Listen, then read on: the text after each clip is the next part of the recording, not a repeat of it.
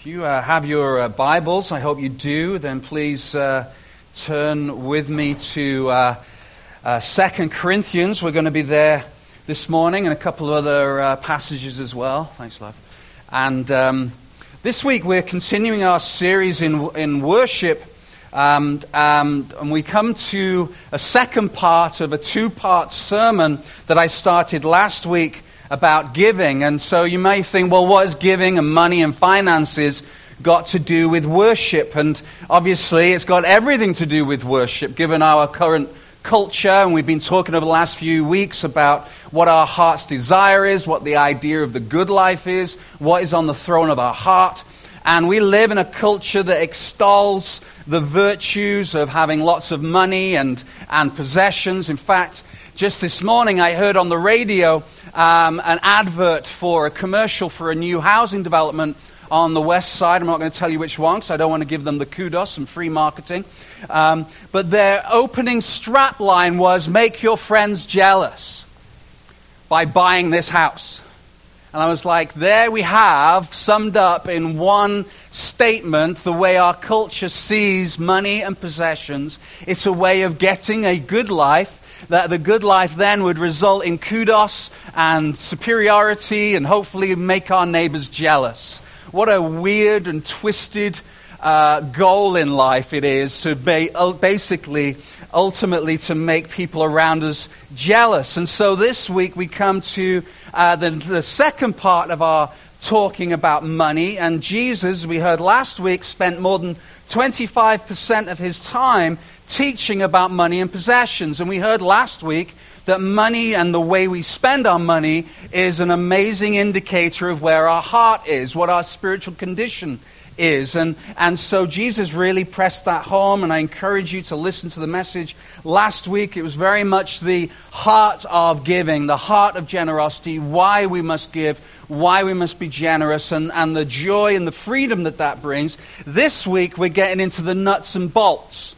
We're getting into the what, the where, the why, the how. And I know that I'm going to be pressing some buttons this morning, but here's the deal when it comes to money and giving and generosity.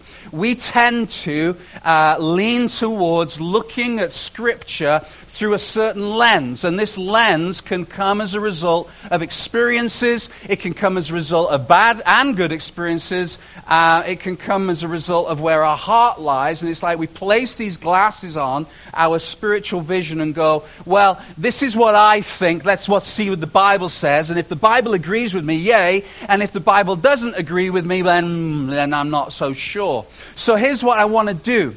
With money and giving, because of the way the church has really mistreated this teaching in order to manipulate and to get more money, I need to say right from the start off, last week's message really laid this foundation. This is not in order to get you to give to the church more as a primary ask. This is, here's the thing, I'm going to say this later. In my experience of almost 30 years of ministry, I find that those people who give and those people who are generous tend to have their lives in order. I've just noticed that people who are generous and are giving tend to have other things in order as well. And so my primary motivation is for us to this morning really examine our hearts more than whether or not it's a big ask on behalf of the church. That's not my motivation this morning. So right from the start off, I want to say this, that giving is, as a Christian, it's not if we should give, it's how much we should give. It's not whether or not we should give, it's how much we should give. And so here are some questions that we're going to address this morning. First of all, we're going to think, well, what happens if I can't afford it? What if I'm in debt? Should I give 10% like it says in the Old Testament? My spouse is not a Christian. Should I still give? And frankly, Glenn, I don't want to give to the church. That is a mindful. Have I missed one out? What if I can't afford it? No, I think that covers it. That's good. So that's where we're going to go today. But the first thing that I want us to see is in 2 Corinthians chapter 8 and verse 8 to 9. And I hope that you're writing these down. Community group leaders, I encourage you to write these scriptures down, make lots of notes. I can send you my notes and they can confuse you. You're very welcome to have those. But I really encourage you to take some notes and look back and maybe listen to this message again. 2 Corinthians chapter 8, verse 8 to 9. We have it on the screen. I am not commanding you. Now, Paul is talking to the Corinthian church. To give you some context, the Corinthian church were the poster child of messed up, weird churches. Like you read 1st and 2nd Corinthians, the stuff that was going on is mind-blowing. Like I think that, our church sometimes has some challenges and issues. Then I read 1st and 2nd Corinthians and I feel encouraged. Because Paul is actually speaking into situations that I hope as a pastor I never get to speak into. So he's talking directly to a young, immature, in many ways, spiritually kind of skewed church. And that's important for us to understand that, because I want you to see how he talks to them and the bar that he sets for them. I'm not commanding you, but I want to test the sincerity of your love by comparing it with the earnestness of others. Now he's talking about giving. For you know the grace of our Lord Jesus Christ, that though he was rich, yet for your sakes he became poor, so that you through his poverty might become rich. Now, he's actually taking the Corinthian church, says, listen, I am going to compare you to this other group of people, the Macedonians. That would be paramount to me going, okay, Willow Park Church, let's chat about Trinity for a minute. Ooh, that gets uncomfortable. Those people at Trinity, they're this and they're that and they're great, and you're not. That's going to fill a church, isn't it? I mean, you're going to feel so encouraged. Like the Corinthian church, he's saying the Macedonians, they were givers. And here's why. And he's saying for the Lord Jesus that though he was rich, for your sakes he became poor. So my first point is this. Generosity begins with Jesus. Jesus is generous. Jesus is a giver. Jesus is thoughtful. Jesus was compassionate. Jesus was sacrificial. He was all these things. And so our view of giving, first and foremost, is dictated by our view of Jesus. Because if we understand what Jesus gave to us, when Jesus comes and tells us to do something, we're actually going to lean in and listen because of his love, his generosity, the example that he has set to us.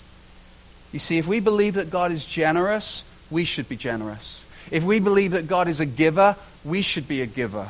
If we believe that God is selfless by giving his son and then him living a life that was that he came and he lived and he died and he gave himself for us, if we really anchor our lives on that, Christians, then we too should be selfless and we too should be gracious. We too should be generous.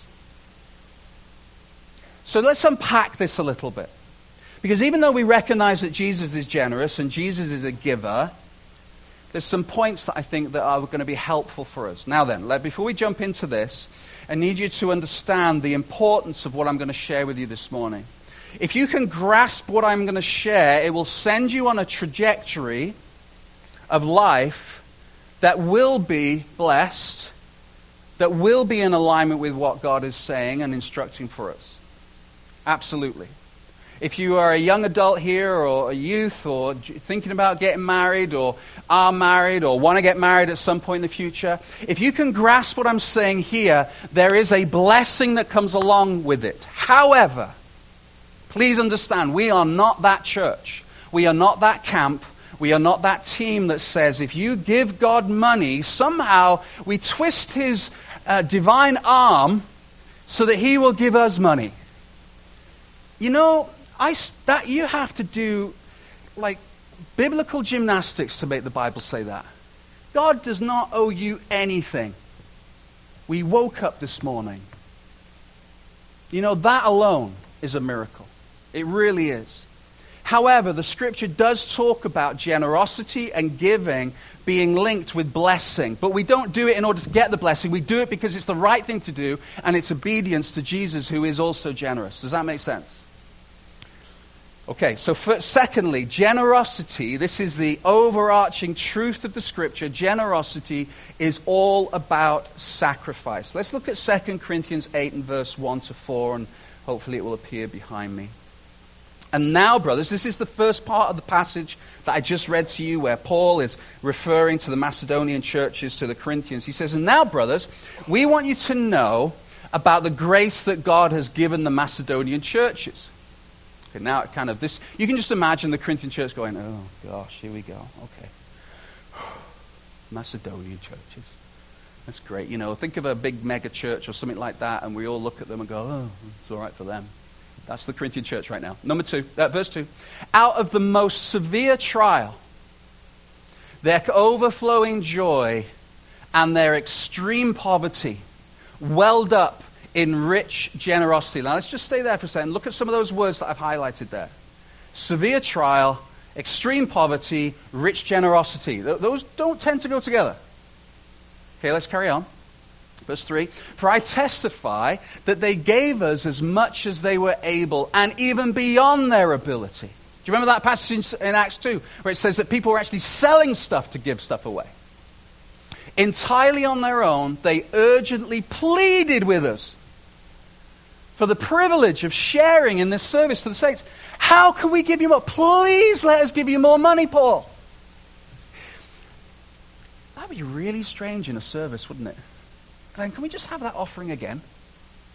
Because that was so good. See, this passage alone answers a lot of our questions about giving. It answers the question about 10%. It answers the question of whether we should give if we have a non-Christian spouse. It answers the question as to whether we should give whether we have any spare money. And it answers the question as to whether we should be giving and generous and give money when we're in debt. Because out of their extreme poverty, they gave generously. Let's look at Mark chapter 12, verse 41. Jesus sat down opposite the place where the offerings were put and watched the crowd putting their money into the temple treasury. So he's sitting there with his disciples and he's watching. And people are coming and they're putting money into the treasury. So just visualize Jesus sitting here watching us lot giving our offering. Okay? Many rich people threw in large amounts. But a poor widow came and put in 2 very small copper coins, worth only a fraction of a penny. He carries on. Calling his disciples to him, Jesus said, I tell you the truth, this poor widow has put more into the treasury than all the others. They all gave out of their wealth, but she, out of her poverty, put in everything that she had to live on. See, Jesus is not impressed by the amount of money that's going in to the offering. See, our culture is impressed by the amount of money that we have. Jesus is not impressed. You see, he said, out of their wealth. So there's no indication in what Jesus is saying that there's sacrifice. So these people are putting large amounts of money in, but it's not a sacrifice because they have a large amount of money. You know, so it's not really making much of a dent. But Jesus points out this lady and says she put everything in. Everything. See, when you were a widow in Jesus' time, it meant that you were destitute.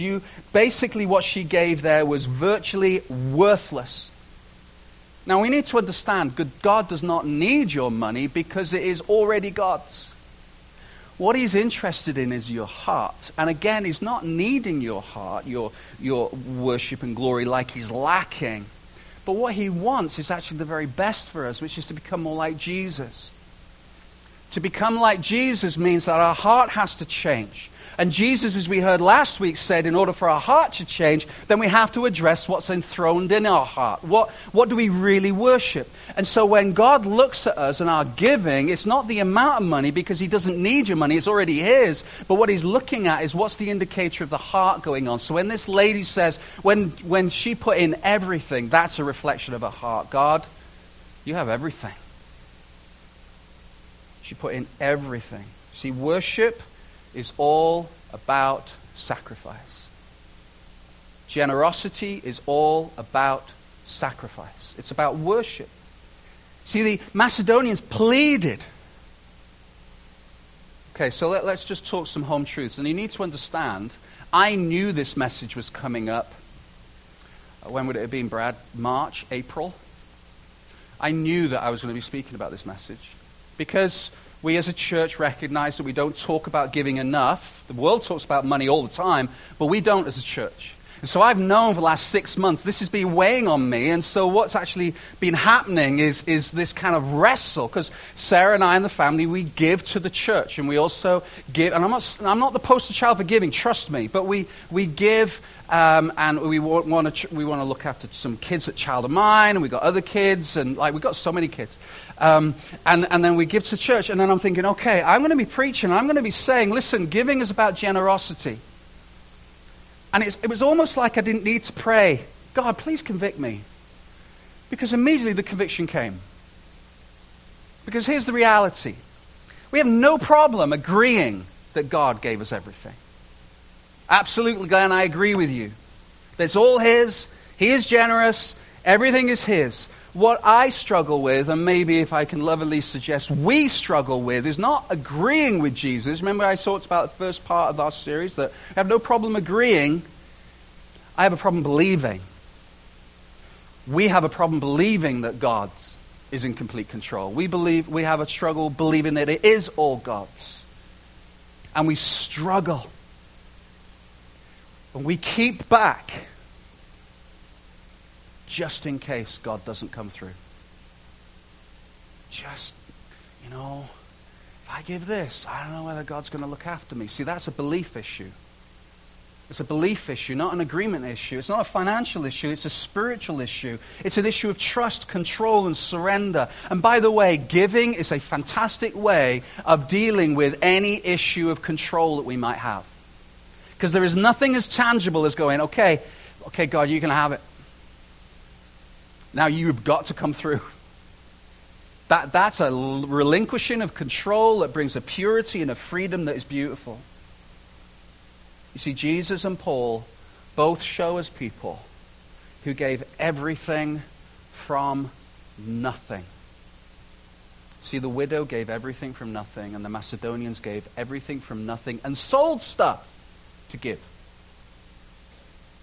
You see, that is the underlying truth that we all stand upon, and we know it to be true. And I know because I went through a lot of conviction over the last few months as the Lord was starting to speak to me about giving more.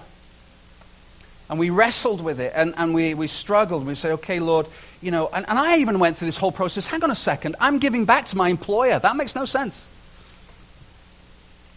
So, do you know what I mean? Thank you for my wages. Here's some of it back. Who else of you do that?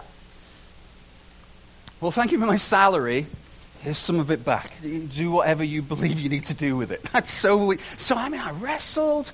But Sarah doesn't wrestle.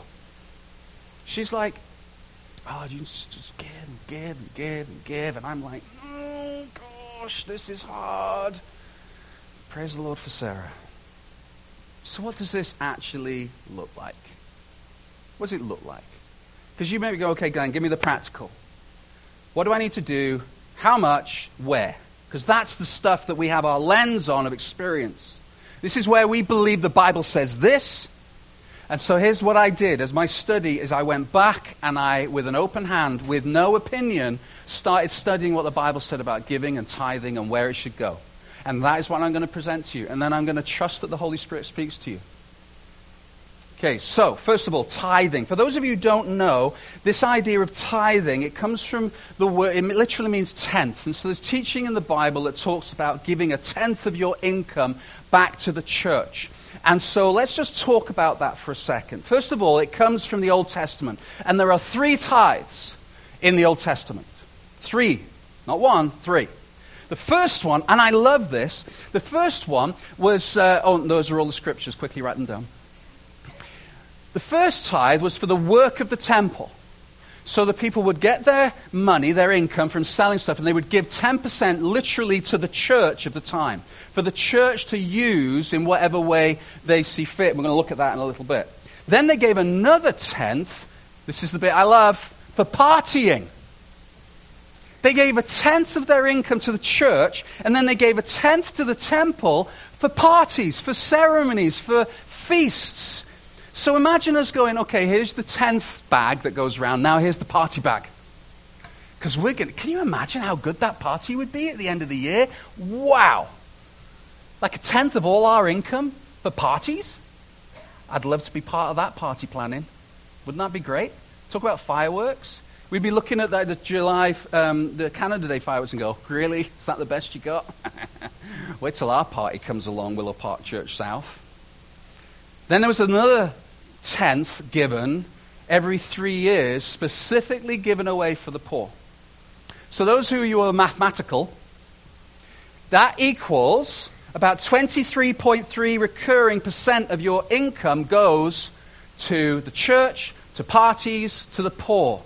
So if you want to camp out on tithing, camp out on that. If you're a 10th income guy or a 10th income lady, it's actually 23.3%, and we will more than happily help you figure that out. That was in addition to all the other offerings that went to the temple, by the way. Regular offerings to the temple. So when we think about tithing, it's very important that we understand where the word comes from in the Old Testament. So the big question is this: is tithing mentioned in the New Testament as a command? This is the one thing that can cause the most challenge. Is tithing mentioned in the New Testament as a command? And the answer is no, it isn't. Jesus alludes to tithing in Matthew 23, verse 23. But nowhere in the New Testament does it refer to tithing as a command. And here's why. They raised the bar way past tithing. See, the New Testament is not how much should we give. The New Testament is how much should we keep. Ooh. How much should you give? We're going to come to that in a second. But the New Testament is not how much should we give, but how much should we keep? That's New Testament teaching. So is the New Testament mentioning tithing specifically as a command? No, it is not mentioned. It's not mentioned, other than Jesus alluding to it in Matthew 23. But then Paul and Jesus raised the bar so freaking high. It's now about how much are you going to keep, because remember, it's a reflection of the heart. So then the question is, does the lack of teaching in the New Testament about tithing result in his people not giving? Well, I'll just throw a few coins in. Because, I don't really believe the New Testament teaches about tithing, so I'm not going to give very much. You can't have one, as we say, what's the phrase? You can't have your cake and eat it. It's either one thing and therefore it has to be the other. So if you're not wanting to give 10%, here's what the New Testament teaches and buckle up. But remember, it's freeing. It's beautiful. Because in Matthew 12 and then in 2 Corinthians it says generosity is all about sacrifice. So the question then is, how much should we give? 2 Corinthians 9 verse 6 says this: remember this. Whoever sows sparingly will also reap sparingly, and whoever sows generously will also reap generously. Each man should give what he has decided in his heart, not reluctantly or under compulsion, for God loves a cheerful giver. Community group leaders, write this scripture down, because this is all the teaching you need. 2 Corinthians 9 verse 6. Guess who's a community group leader? Thanks, Brad. 2 Corinthians 9 verse 6. Here's the teaching of the New Testament. And I'm going to say it, and then I'm going to pull back and explain it. Just we can leave that scripture up. Thanks, Joseph. Each man or woman should give what he has decided in his heart. So here's the New Testament teaching on giving. You figure it out. You figure it out. You figure out what it is for you to be generous in giving. See, your gifts and your money, which aren't yours, this scripture says, should be regular, should be cheerful, and should be sacrificial. So giving regular, cheerfully, sacrificially. So you go before the Lord and you say, okay, God, if 10% isn't the bar anymore, what does it look like for me to give regularly, cheerfully, and sacrificially? What does that look like? And here's why I'm holding the 10% with an open hand. 10%, I believe, is a great minimum. See, Jesus raised the bar so high because I believe when the story of him watching the widow throw the money in is an issue of this. See, 10% for those rich people wasn't a sacrifice. Whereas maybe that lady couldn't even get to 10% and it was her everything. You see, 10% for some is no sacrifice. And the Bible is all about, the scriptures are all about sacrificial giving. So sacrificial giving is this continual physical action that reminds us that God is in control. So we go to the Lord and we ask Him. We ask Him, Lord, what is it that you want me to give? What is sacrificial? What is regular? And am I giving it cheerfully? We're not even talked about where it goes yet. But our heart orientation, if our heart is camped out on 10%, then wonderful. If that 10% is sacrificial, you're there. But if that 10% is pretty easy come by, you're not. So this then answers the question of 10%, debt, spouses, how much? Because the teaching, let me put it this way. This is my prayer for Willow Park Church. And it would have such a dramatic effect for the gospel. Here's my prayer. Next slide, please, Joseph. Instead of being a 10% church, let's be a church that strives to give sacrificially like the widow and the Macedonians. Why 10%? Let's raise the bar like Jesus raised it. Because remember, if you listened to the message last week, the idea of giving sacrificially is freeing. And if you are holding on, then it's a question of spiritual control. That is it a reflection of where our hearts are? Absolutely. But Glenn, I can't afford it. I can't afford to give anything. So I would humbly and lovingly ask you, why can't we afford it? Why can't you afford it? Why can you not afford to give sacrificially? Well, because it's all right for the rich. They got loads of money. I got next to nothing. Why have you?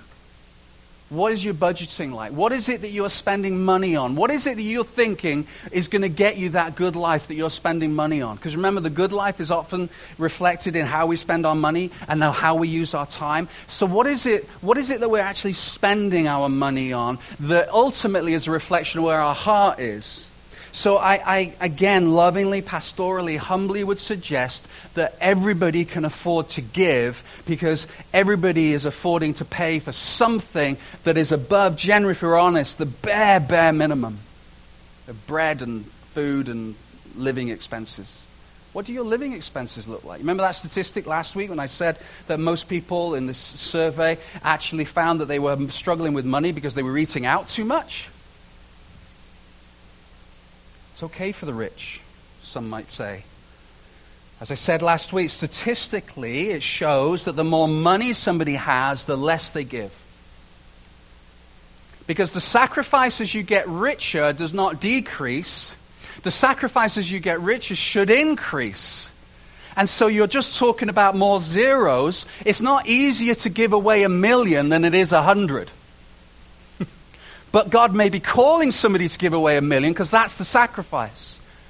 And the 100 may be a sacrifice just as much. Can you see how the Bible teaching covers everybody? So we need to pray and consider a number. Some people, I'm not going to give you their names because I've never met them, but if they met me and they knew it was being recorded and I mentioned them, they would probably be quite annoyed with me. But I know some, and you would know them too. I can think of 3 pretty famous Christian pastors who have made a lot of money off their books that they have written and sold.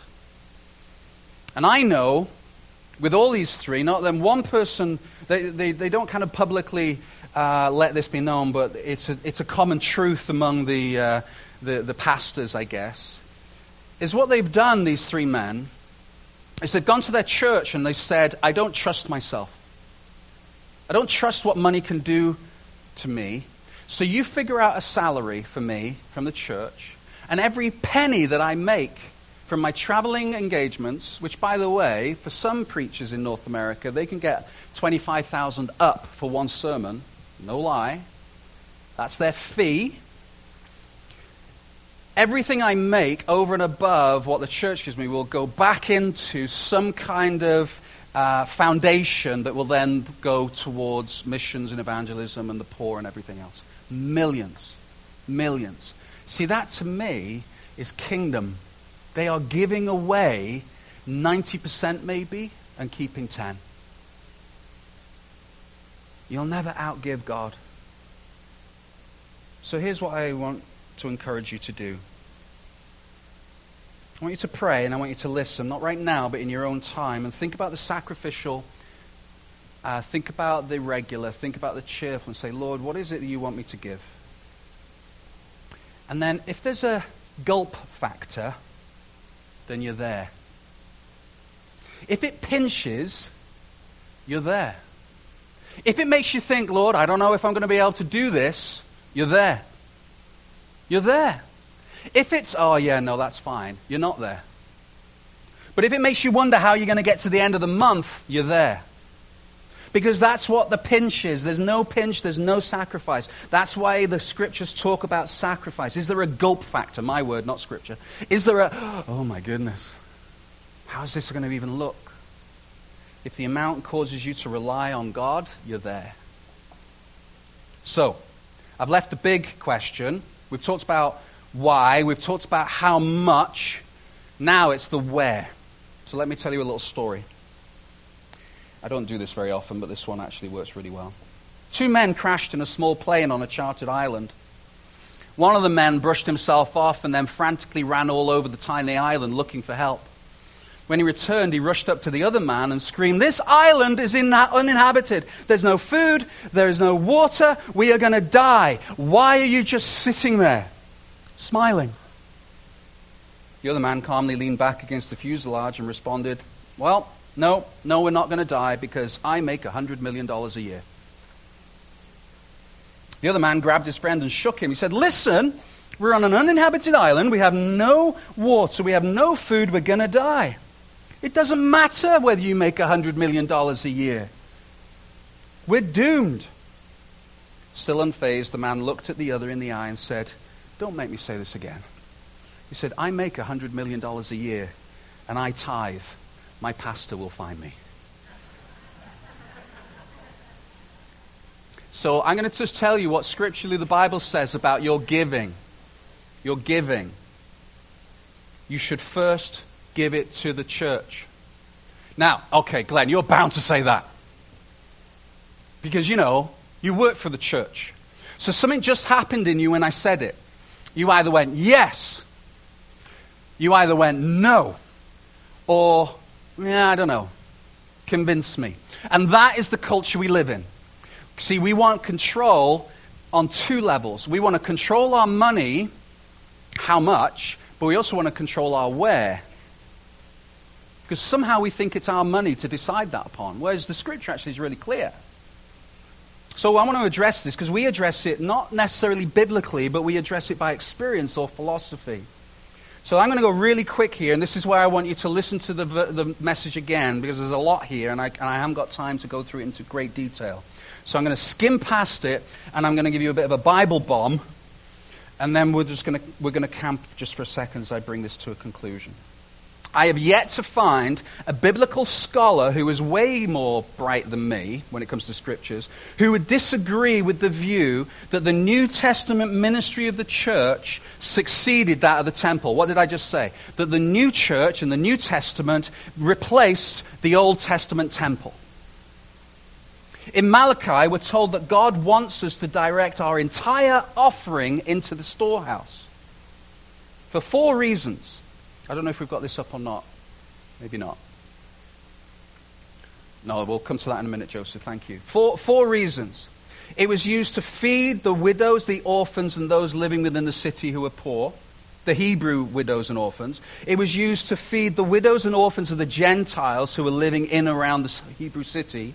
It was used to pay the tribe of Levites and priests and all the people who worked in the temple. And then ultimately it was also paid for those who took the message out, the prophets. That's what the money was used for in the Old Testament. And you see, in 1 Corinthians 9, Paul endorses this. In Nehemiah, it says God charges the leader of the church to distribute the tithe. So the leaders of the church decided how to use the money that was given to the church. So if we combine the Old Testament teaching and we combine the New Testament teaching, here's what we're left with. The church, and I think I have a slide here, the church should give money to the widows and the orphans, single parents and invalids in the local church. So start thinking about Willow Park Church right now. Do we do that? Okay, number two, the church should give money to the unsaved. It should go towards telling the unsaved that surround the local church the gospel. So the local missions. Number three, the pastor and the staff's wages. Now some of you might have struggled with that, and that's a whole other sermon. And number four, missionaries and evangelists. So those are the four areas that the church is charged to give money to. So I've been actually 7 years to the month that Sarah and I started in the church, if not full time. I look at Willow Park Church and I can say hand on heart, we fulfill that. In numerous ways. In numerous ways. And the reality is this, is the church is God's mechanism for spreading the gospel.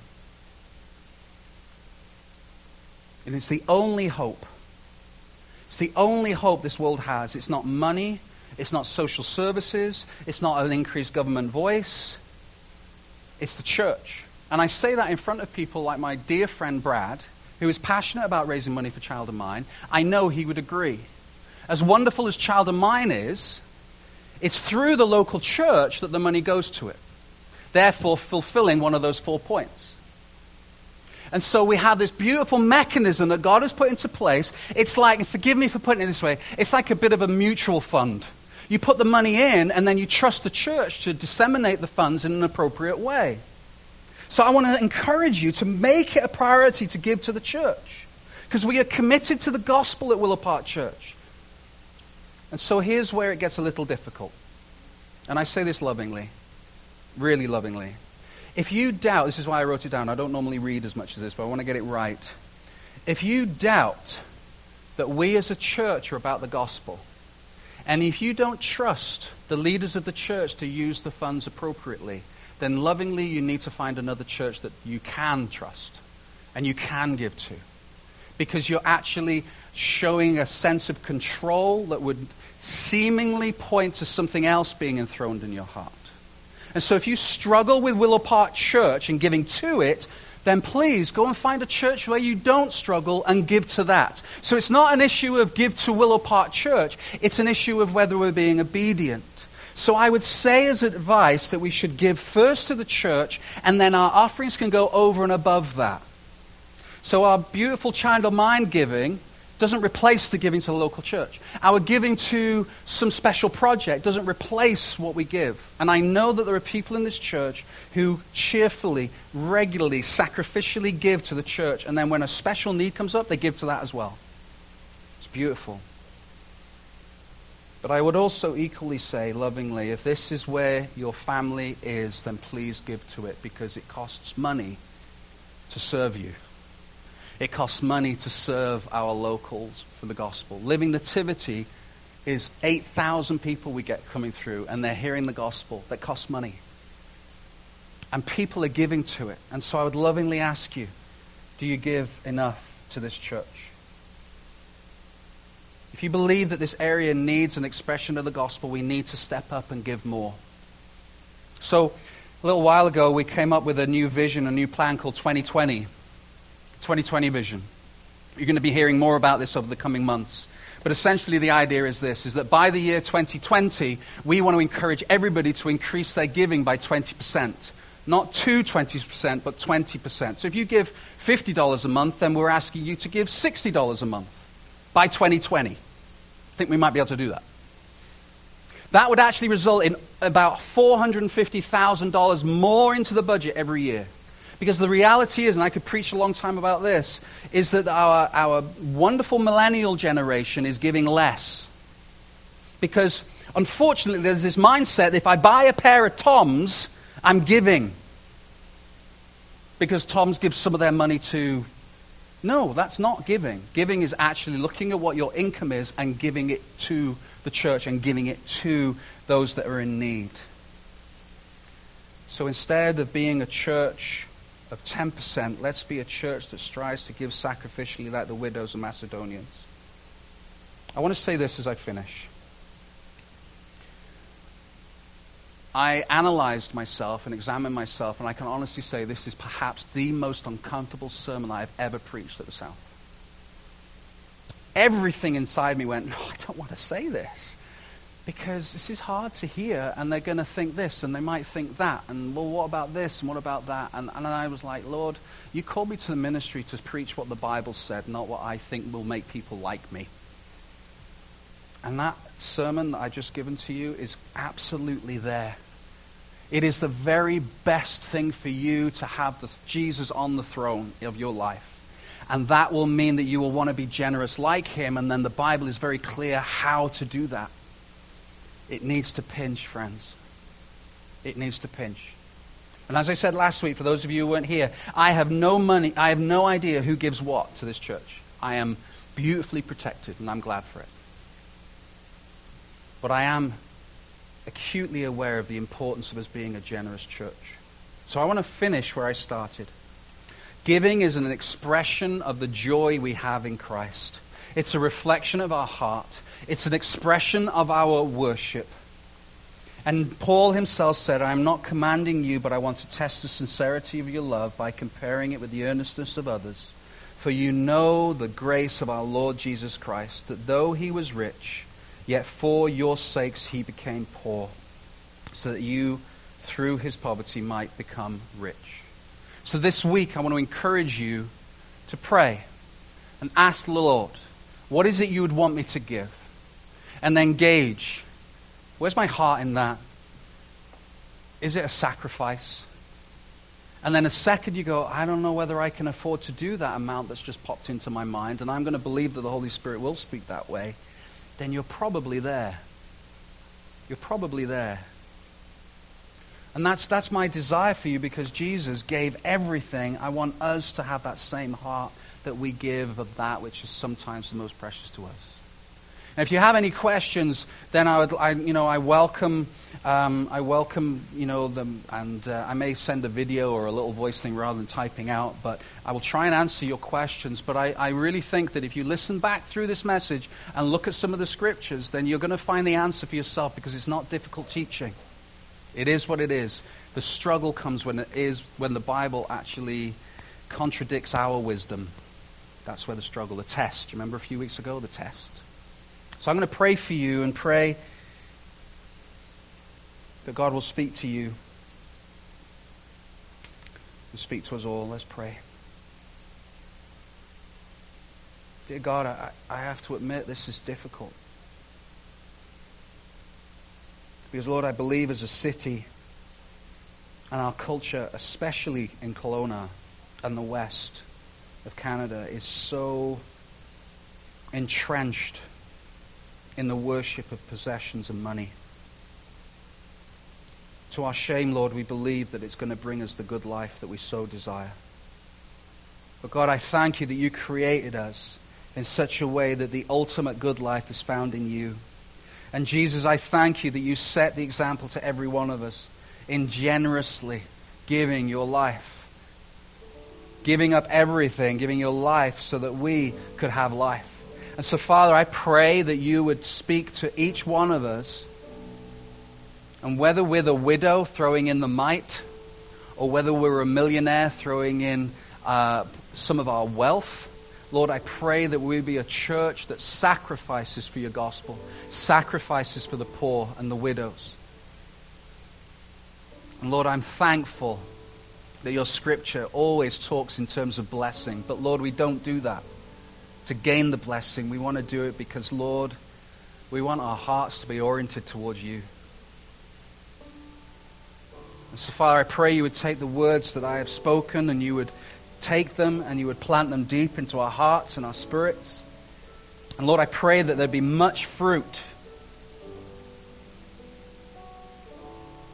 That, Lord, people would come to know you more in this city I'm thankful, Lord, that we're in a church that spreads, unapologetically shares the gospel, week in, week out.